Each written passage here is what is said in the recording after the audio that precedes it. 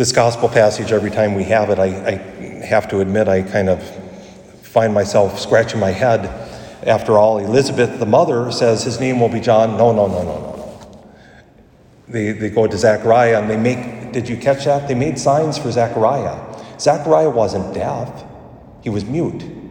They could have said John, Zechariah, Ezekiel, Jacob, whatever, whatever it was, and Zechariah could have made that. But I think it implies and it shows St. Luke is recording something for us to reflect on here.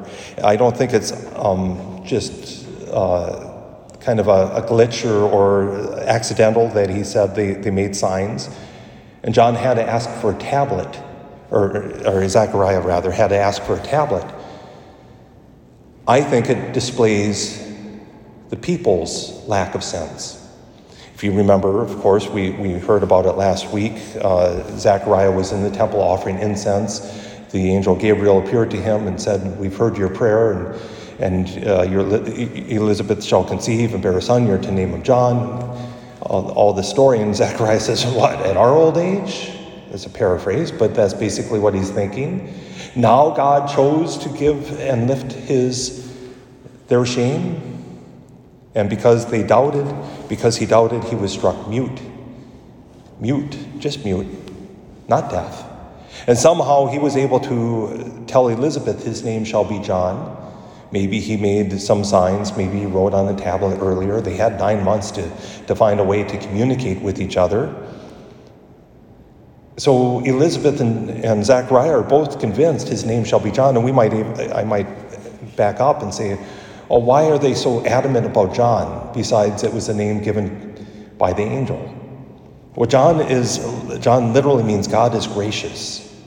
And that's what John the Baptist's whole life is aimed to proclaim.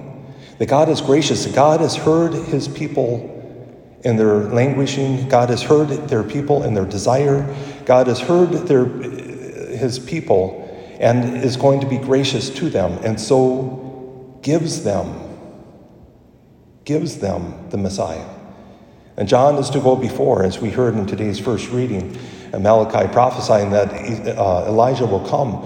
And again, last week we heard Jesus saying, if you have ears to hear, he is Elijah. The week before, John has said, I am not Elijah.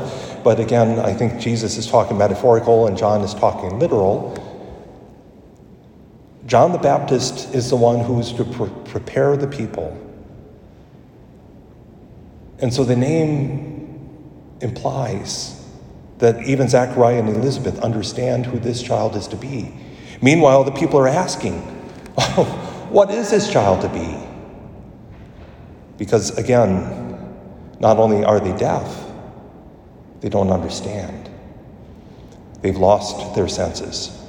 The same might be true for us, and here we are a day and a half from the beginning of our celebration of Christmas.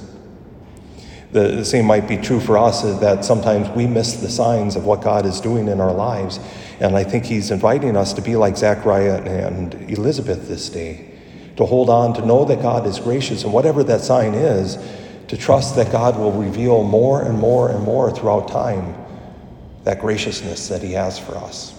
This is the sign, I think, that John's whole life proclaimed, pointing, of course, always to Jesus Christ.